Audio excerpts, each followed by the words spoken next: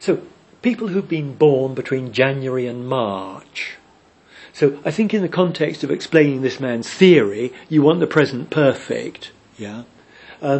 A boy who was born in January, when you give a specific example, I would go back to was, maybe, yeah, is obviously stronger than a boy who was born in December. Now, people are plural. Never say people is plural, because then you get people is. No, it's never people is. People are plural. Yeah. So people who were born, there's a greater chance that they will be successful. There's a greater chance that they will be selected for their team. We use this word chance much more often than possibility. Yeah? There's a greater chance that they will be selected to play in a school team. There are two ways to be lucky. Yeah?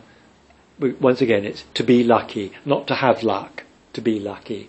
If you were born in January, then you're more likely, etc., etc.